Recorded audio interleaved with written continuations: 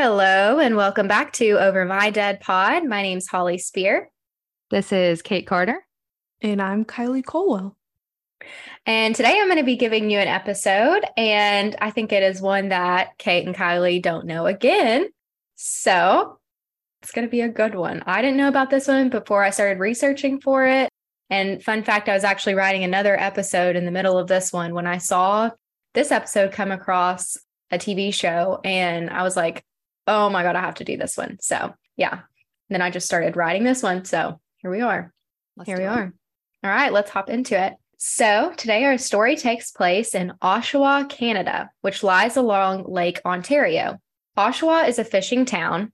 And on September 11th, 2017 at 8:30 a.m., a fisherman and his grandson were casting their poles along the pier in hopes of taking home some bass. When in the passing water, they spotted something strange bobbing up and down. Upon closer inspection, they discovered that they needed to call the police. Fast forward to December 29th, 2017, about 3 months later, a 911 operator answered the phone call from a man named Sean, who was a plumber. Sean tells the operator that he's currently on site for a job. They were snaking a drain for a couple hours for the residents of an apartment building. And this is not an apartment building like a big residential building you would think of when you think of an apartment complex. This is more like a upstairs downstairs house situation. So the upstairs is being rented to a couple and the downstairs is a single male. So it was the upstairs couple that had called for the plumber, and the downstairs man was an odd man named Adam Strong. The plumbers had been there for a while trying to unclog this drain, but they had been completely unsuccessful, sitting there snaking the drain, like could not get anything to come out.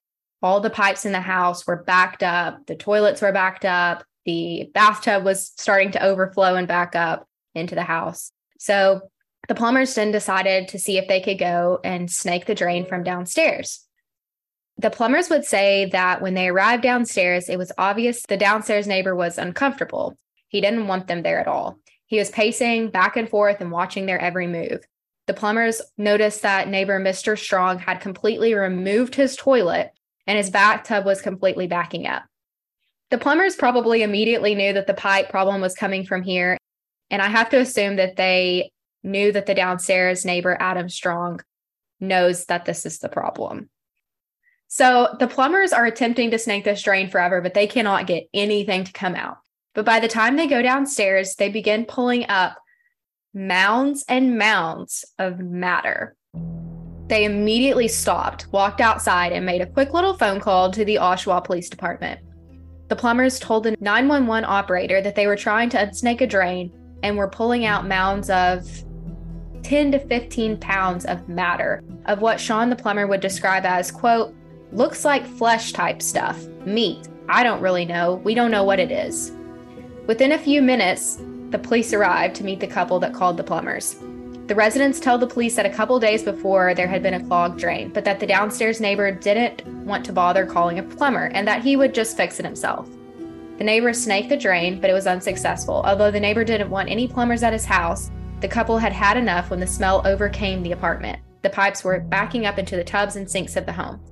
So the couple decided enough was enough and they called the plumber themselves. When the cops arrived, the plumbers were holding a plastic shopping bag full of the substance that they had been pulling up from the pipes to show the police. The police knocked on the downstairs neighbor's door, 45-year-old Adam Strong. And literally all the police had to do was knock on this man's door, and Adam would bust out and say, okay, you got me. The gig's up. It's a body. If you want the rest of her, she's in my freezer. And she's pretty much badly defleshed. Defleshed? So, defleshed. Weird word to use. He just came straight out and said it. Yeah, like knocked on his door and he just gave himself up. So he is obviously arrested. Let's talk a little bit about Adam Strong. We know that Adam Strong is 45 years old, and at this time, oddly enough, not much is known about Adam. We know that he worked as a security guard on movie sets, but that he'd been fired twice. He also worked at some gas stations. He liked knives, and he had a boat, which he would take out on the water and scuba dive. Adam at one time at least had a girlfriend. And this woman would say, yeah, how? No idea. How? Believe it or not, he had a girlfriend. And this woman would say that Adam was controlling and abusive and he would choke her. But this is all I could really find out about Adam, so it's a little weird. The police never gave many details about Adam. Police hurriedly send officers to raid the home of Adam on the mission to find the rest of the body. The officers enter the home and find a small deep freezer. It's an older square metal freezer that once had been white but had yellowed and now rusted with time. The officers reluctantly open the freezer to reveal the human head of a young woman wrapped up in plastic bags, just like Adam had said. Back at the station, Adam surprisingly lawyers up, which I didn't expect. The police interview went pretty bad with Adam. After he speaks with his lawyers, he declines to answer any questions that police have about the case. Police that interview Adam would say that he was unlike anyone else that they had ever met.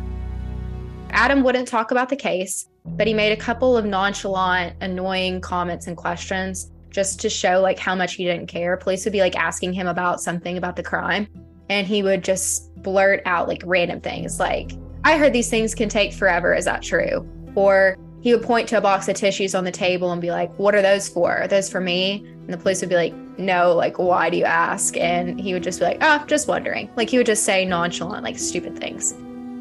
Police realize that this interrogation is going nowhere, and so they shut it down. Let's backtrack a little bit to the torso that was found in the lake. Rory Hache was a teenager when she went missing. Her mother and father had separated when Rory was a teen. And it was about this same time that Rory started having more and more time on her hands. Rory's mother, like so many other single mothers, was forced to return to work after the divorce to support herself and her daughter. Rory's mother had to work every day, 10 to 12-hour days, and this left Rory to make a lot of decisions on her own at a very young age, at the age of about 13 or 14 years old. But Rory's mother thought that everything would be okay because Rory was very mature, brilliant, and a driven young woman. Side note, Rory's family was from a biker gang, and her grandfather was the founder of Satan's Choice MC, and her uncle was a Hell's Angel. So these are different biker gangs than our history of biker games on Over My Dead Pod. But Rory was starting high school, but Rory and her mother had a plan that they were going to save and buy a big bus. They would travel around and live in it together a year before she went to college. This was their mother-daughter dream. However, it was around the first year of high school that Rory's mother said she believes this is where things fell off with her relationship. Her daughter would begin to hang out with a bad crowd of friends and had a completely new attitude. She became even more of a changed person when her mother found out that she was experimenting with drugs. Rory was also homeless for some amount of time. This is when Rory's mother really struggled controlling her. However, Rory's mother would say that she still had no idea who would ever want to hurt her daughter. She was so good to everyone. Rory had the word alive tattooed on her neck. The head in the freezer showed the tattoo, alive. Obviously, this was the remains of Rory, and the police knew right then they already had the killer. And they had already at this point linked the torso back to Rory, but that's all they had at that point until the whole sewage issue. So Adam is immediately charged with the equivalent of mutilation to a body. They called it something weird in the report. This is Canada, so I don't really know. They called it something really weird, but I researched it and found out it basically was like mutilation to a body. The charge that they made like this was just so that they could hold strong while they secured a charge of murder against him. It's obvious what happened, but police are going to need some time to build their murder case against Adam. To build this case, police need to turn Adam's apartment upside down to hear back from the autopsy to see if there is a determination of death of the victim. Police start in on Adam's apartment. An investigator would say that it was the worst apartment that he had ever been in by far as clutter, trash, mess, and dirt was concerned. And I watched a documentary about this, and I couldn't re-find the pictures of his apartment, but it was disgusting. So investigators could barely move in the apartment. They had to walk through paths of trash and clutter to get around. I mean, it's just disgusting. There's tons of DNA, tons of things for police to be looking through to even find any evidence. Police would recover devices used to restrain people. Rory's DNA was found on several of these items around the apartment, including a hammer. Rory's running shoes were also found in a plastic shopping bag. The shoes were splattered with blood, along with the floors, walls, and ceiling and baseboards of Strong's apartment. He hid nothing. Everything was like in plain sight. If you look at the pictures of it, it's a hoarder house. Yeah, It's a hoarder definitely house. It's not hoarding normal things. It's just trash. Trash, yeah. And imagine killing someone in an environment like that. I mean, like burn the whole house down at that point. Like it's everywhere. So he could not hide this, even if he wanted to, which I don't think he really tried. But while the search is occurring, somewhere in all the mess, the police stopped and evacuated the home. They found what they thought was a potentially explosive device, and they brought in the bomb squad, and a bomb robot had to deal with the package. It ended up being a pipe bomb, and they had to have a controlled explosion of the package in a safe location. So I guess it was just like a bomb that was just sitting in his house, like, I don't know, and just hadn't exploded. So they go back to investigating, and in the kitchen, the investigators find a knife in the drawer. The knife stood out to investigators because it was not a normal kitchen knife. It's not what you would think of that you would just throw in your kitchen drawer. This knife was one that was specifically used by hunters to gut and skin their kill. It looks more like, and I've seen it described as a hook. It's more of like a bladed like hook. Even to the human eye, the police could see flesh remaining on the knife. The DNA is tested, and it is revealed that the DNA is not the DNA of Rory. What? It is the DNA of a different girl, a different victim. They found that it was the DNA of a 19-year-old female who had gone missing 10 years ago, named Candace Fitzpatrick. Candace was last seen during the summer of 2008. She was last seen leaving her home and headed to the mall. But Candace was not reported missing until 2010. Candace was also from the Oshawa area, and Candace was somewhat estranged from her family and was over the age of 18, which partly explains why she was not reported missing until 2010. Her family had eventually gone to the police to report that they were concerned because they hadn't seen Candace for about 2 years, and it finally became too weird that she had not made any form of contact with her family. And as we'll see, both girls had unfortunately been battling drug addiction and had fallen into the world of addiction and sex work. Both had also been homeless at some point and for some period of time in their lives. Somewhere in this realm, both girls had crossed paths with Adam Strong. This was because Adam preyed on young, vulnerable girls who were at a low point in their life. Obviously, the charges of Adam Strong were increased to 2 first-degree murder charges, and it is at this time that Adam sits down again at the same police department for another interrogation. September 28th, 2020, the interrogation starts with Adam talking about how well he has been treated, that the staff had treated him so nicely, and police are not just trying to be buddy-buddy with this guy, but they're trying to build their case. They need this guy to talk. At this point, they don't have any other evidence about the alleged killing of Candace, only DNA on her knife. They don't have a body, they don't have anything else. Adam said that he hadn't eaten, so the investigator went back and got him food. The investigator and Adam sit down and share a meal together. Wendy's, to be exact, and Adam is disappointed that he didn't get fries with his food, even though he told the cops that he wanted a combo. He's disgusting. I can't. Yeah. Then just starts talking about how he killed a girl. He's just no remorse. The creepiest part is just how nonchalant about everything. He didn't care. Zero cares. Just for the fries. That's the only thing he cared about. Zero. Yeah. So the combo from Wendy's is all it takes for Adam to start spilling the beans. And Adam starts talking. And his defense attorney is probably pulling their hair out right now listening to this interview. The investigator literally just asks, how old was Rory? And Adam says, 18. Okay, so how much of her body did you guys get back? Obviously the entire skeletal structure, right? He asked how they were able to pull it out of the pipes and how much they were able to pull out of the pipes. He said he just had bad luck with that one and said that people in jail had been telling him that he was stupid for trying to put a body down there. And he said, are you kidding me? That's an awesome way. It's crazy. I want to understand the thought process because it's not like a garbage disposal in your bathtub drains. I don't know. I know. How does someone think that that's gonna work? Listen, my hair clogs up my bathtub so fast. Can you imagine putting on a whole body? Drano, well, he's stuffing her down all the drains. I think he's trying to flush it, trying to use the sink, trying to I don't know. Yeah. I mean, Clearly just it didn't work, but I guess No, that's a good it thing. yeah.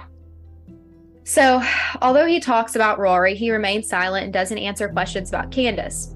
I guess he's smart enough to realize that without any additional evidence from himself, police can only get him for one murder conviction. It's on August 29th of that year when police pull Adam's cell phone data, and it is confirmed that Adam's cell phone pinged at the Oshawa Harbor a week before Rory's torso was discovered by the grandfather-grandson fisherman pair.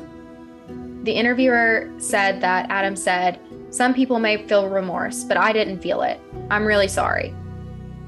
I guess sorry that he didn't feel remorse. Okay. So Strong would say that he started the cleanup process the day before Christmas. He began by defrosting the body, which had been put in a freezer, by putting it in a tub full of hot water. He would have to refill the tub a couple times to reheat the water. Ironically, the rest of the interview, Adam would focus on himself and how terrible his life was. At the end of the interview, Adam would say, "Well, I probably said more than I should have." And the investigator said, "Yeah, probably." And the judge would rule that the whole 12-hour-long video of Adam's confession was admissible in court. Investigators believed, but could not prove, because they lacked the evidence of an intact body, that this was a sexually motivated crime. Throughout the trial, Adam showed zero emotion. Some days he would even refuse to leave his cell for the hearings. In regard to Rory, an autopsy of the murder could not obviously say what killed the woman because there was just not enough to work with. So at this point, we have her flesh and a torso and the skull from the freezer. But Rory had a skull fracture, but it was unclear if this was done pre or post-mortem since her remains had been brutally dismembered. It was ruled a homicide and concluded that Rory was pregnant as well. During the trial, 5 women were called to the stand who all testified that they were victims of sexual abuse by the hand of Adam. They would describe the binding devices that Adam used to restrain them. So the defense comes up with this argument that it was possible, since Rory had been a drug user, that she had died of an overdose while with or around Adam, and that he panicked and had no choice but to dismember her body, dispose of it in his pipes, throw her torso in the harbor, and put her head in a plastic bag in his deep freeze. They had no other option. They had to think of some story. Oh, yeah. There's no way. Yeah. They tried. They did their best. They tried. This argument was unsuccessful, it goes without saying. But on March 16th, 2021, the jury returned the verdict of guilty, and Adam was convicted of first-degree murder for Rory in the manslaughter of Candace. He was sentenced to life in prison without parole. Now, he only received manslaughter for what I believe was the murder of Candace Fitzpatrick because there was just not enough evidence. The only thing that we had by the time of the trial was DNA of a missing person. This was just not enough 10 years later to prove beyond a reasonable doubt that 1, Candace was dead, and 2, Adam Strong had killed her. Adam would not budge giving up the body of Candace Fitzpatrick. We can only speculate that Candace met the same fate of Rory, since her DNA in the form of blood and flesh was found on the knife in Adam's home. However, in court, Strong acknowledged that it was proved he dismembered the woman, Rory, but argued that the prosecution failed to prove that he had killed Candace. Family and loved ones of Candace feared that Strong couldn't tell the police where to find the body of Candace, fearing that the disposal of Candace's body could have been a similar but successful attempt of the failed attempt to discard Rory's bodies down the pipes of his home. Bill Fitzpatrick, the father of the first victim, Candace, gave a victim impact statement stating that he scoured the streets and cities after his daughter went missing. He was devastated when the police told him 10 years later that they had found her DNA in Strong's home, and police believed that she was dead. Rory's mother said that if she could ask her daughter's killer anything, it would be, "Where is the rest of my daughter's body, and why did you do this?" Let's not forget that Rory was the granddaughter of this Hell's Angel, Satan's Choice motorcycle gang, so I'm sure there's some of those in prison with Adam, and I really hope that they're spending good quality time together. So, yeah. I hope that he's getting to hang out with those people. But it is on July 2021, the Oshawa Homicide Unit received information from Strong about the whereabouts of Candace's body. Police conducted more interviews with Strong, and he ended up leading police to remains. On November 4th, Strong led the police to a small clearing by a tree line behind a street in Oshawa. and human remains were discovered. The remains were determined to be the remains of missing Candace Fitzpatrick. The family of Candace and the family of Rory Hashade attended the press conference hand in hand to announce to the public that Candace's body had been found at the hands of Adam Strong. The family would say that it was a miracle and a blessing and will be at peace back with her family where she belongs. However, this will never change the life taken too soon.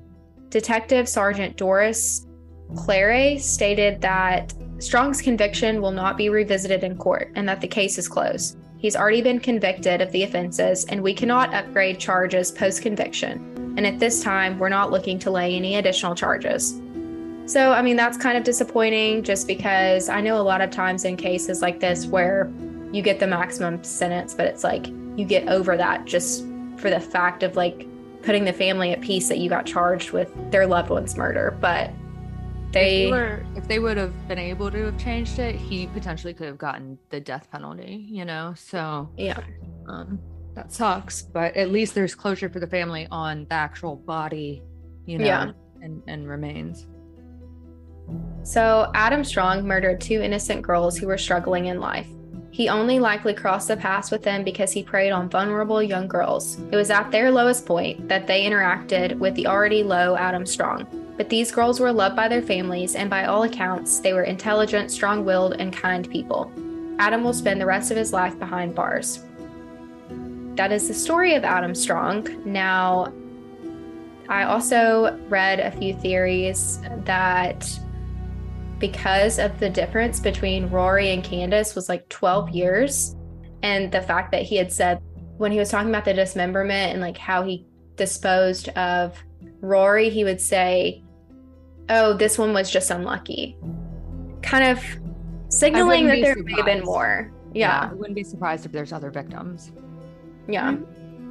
I watched, I think it was like a Dateline or an A&E like YouTube video on Rory, and him running into Rory was just like happenstance, completely random. I don't know about Candace. Mm-hmm. So maybe that's what he means by unlucky. Yeah, it could be. I mean, I'm not really sure. I know that, yeah, he did just run into them. And I think that really not much is known about Candace just because I think by the time that he ran into her, she was homeless and kind of like estranged from her family and stuff. So we don't really know exactly like the date she went missing, but he could have meant unlucky like that. I'm not sure. But it's speculated that for 12 years that he didn't kill anyone. They are not really sure. So I kind of think it's highly unlikely that no other girls were killed within that time period by Adam Strong. I don't know. His MO is obviously to prey on like these people who are, you know, homeless, addicted to drugs, living on the street, whatever, that some people that he might have killed may not have even been reported missing ever. So there's always that possibility too. Oshawa police see this as a possibility, as they have said that if anyone knows or has heard of anyone missing in the Oshawa area to come forward and report them missing. And this was like not even that long ago. I mean, I think this was like in 2022. So they're still looking. For now, he will be held behind bars for the rest of his life. You would think because he's such a blabbermouth and he already has life in prison. I looked it up. Canada does not have the death penalty. Why wouldn't he just talk now? He probably will at some point. You know, he just went to prison last year or 2 years ago. Yeah. If there is any other victims in the future that we find out about, he'll be the one that says it. I mean, he stayed really quiet about Candace, probably because he had an attorney at that point, but it didn't take him long after he got in prison to start talking, yeah, about where her body was. So what a good story, Holly. I had never heard of that one. That was really good. Very sad. It's so weird because like all the sources I tried to find for this, there was just really not that much information about it, but I just thought it was a crazy case. Like I could not believe I'd never heard of it.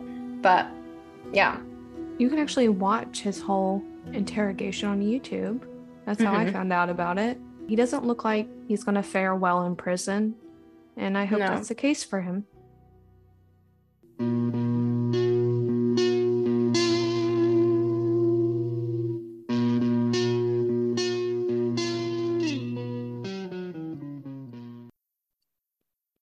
And now it is time for overtime on Over My Dead Pod. So who wants to go first, ladies? I can go. So this week I've just got one story. As you probably all have heard by now, a Utah man last week shot his family of 7 in his home and then committed suicide himself. So this man is Michael Haight. He was 42 years old. He had a wife named Tasha, and then Tasha's mother lived in the house with them, Gail. She was 78 years old.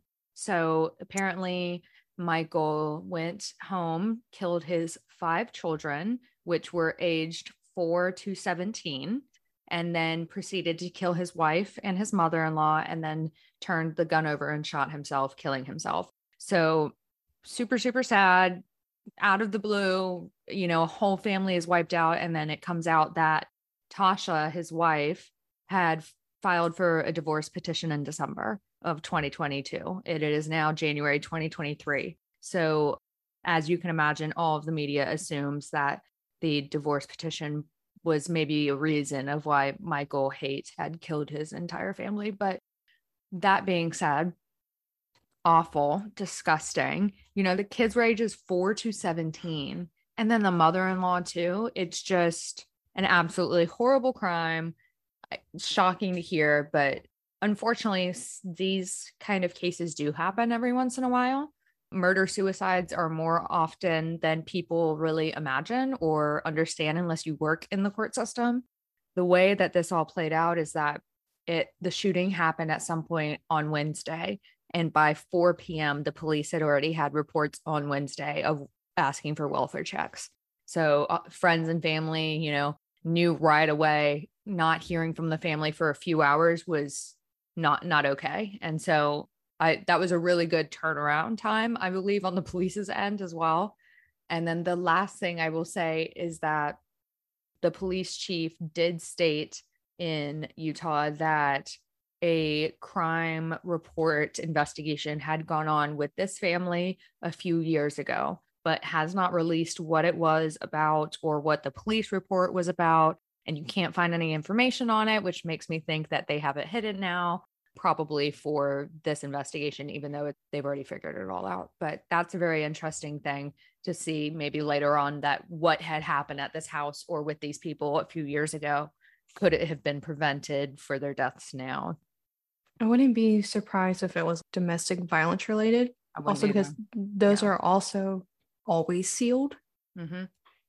So that could be that a would reason. make sense. Very, very sad. So that's my story. Once again, that was in Utah this past week, the beginning of January. All right, Kylie, you up? I have a developing missing person case out of Massachusetts. Okay. So we have Anna Walsh. She's 39, married, mom of 3. Last time she was seen was New Year's Eve. New Year's Day, she was supposed to head to DC for business. I cannot pronounce the name of the town, but it's a little outside of Boston. On January 4th, her work actually reported her missing because she never showed up. So police went to the home. They talked to her husband, Brian Walsh. He said he last saw her getting in an Uber to go to the airport. There's no record of her getting an Uber, showing up at the airport, or showing up in DC, and her phone records show that her phone was at their family house up until January 2nd. So police obtained a search warrant, and they found blood and a damaged bloody knife in the basement. Also, Brian's dumbass Googled how to dismember a 115-pound body and dispose of it. Nice. Hey, always a just smart a thing reminder to all of our listeners, whatever you Google, regardless if you wipe your computer, can still be found. Okay. Even if you're on private browser, it can still be found. It's still there. No matter how many years back ago, it can be found. Can be found.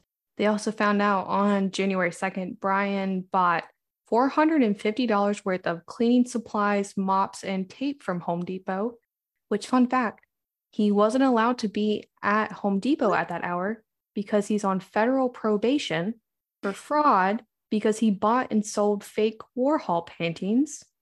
What? Wait. Weird. What? What a twist. What a twist. Yeah. Yes. So we've got a fake art dealer. Anyways, yesterday, so it would be January 8th, he was arrested for hindering the investigation. And police have stopped their ground search and said they won't continue unless new information warrants. But I think we can kind of Piece put it a little, together. yeah. He Well, looks he like is. he does white collar crimes. He looks like he sells fake Warhol paintings. 100%. As soon as I saw a picture, I was like, well, that's him. Okay. Well, are you guys ready for the jump scare of your life? Is this another TikTok conspiracy? No, it's not. I present to you the news that missing former husband of Carol Baskins is alive. What? Wait, what? Is this confirmed? Oh my God. Tiger King star Carol Baskin's former husband, who went missing in 1977, was declared legally dead in 2002, but is alive and well in Costa Rica. Costa Rica. Oh my God. He's literally in Costa Rica. Wait, And that's what she said the whole time. She That's did. what she said the entire time. She said, oh, he probably, if he had left us, he's in Costa Rica.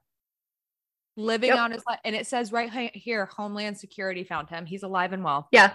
She revealed she found out after being contacted by officials at the Federal Bureau of Investigations and Homeland Security.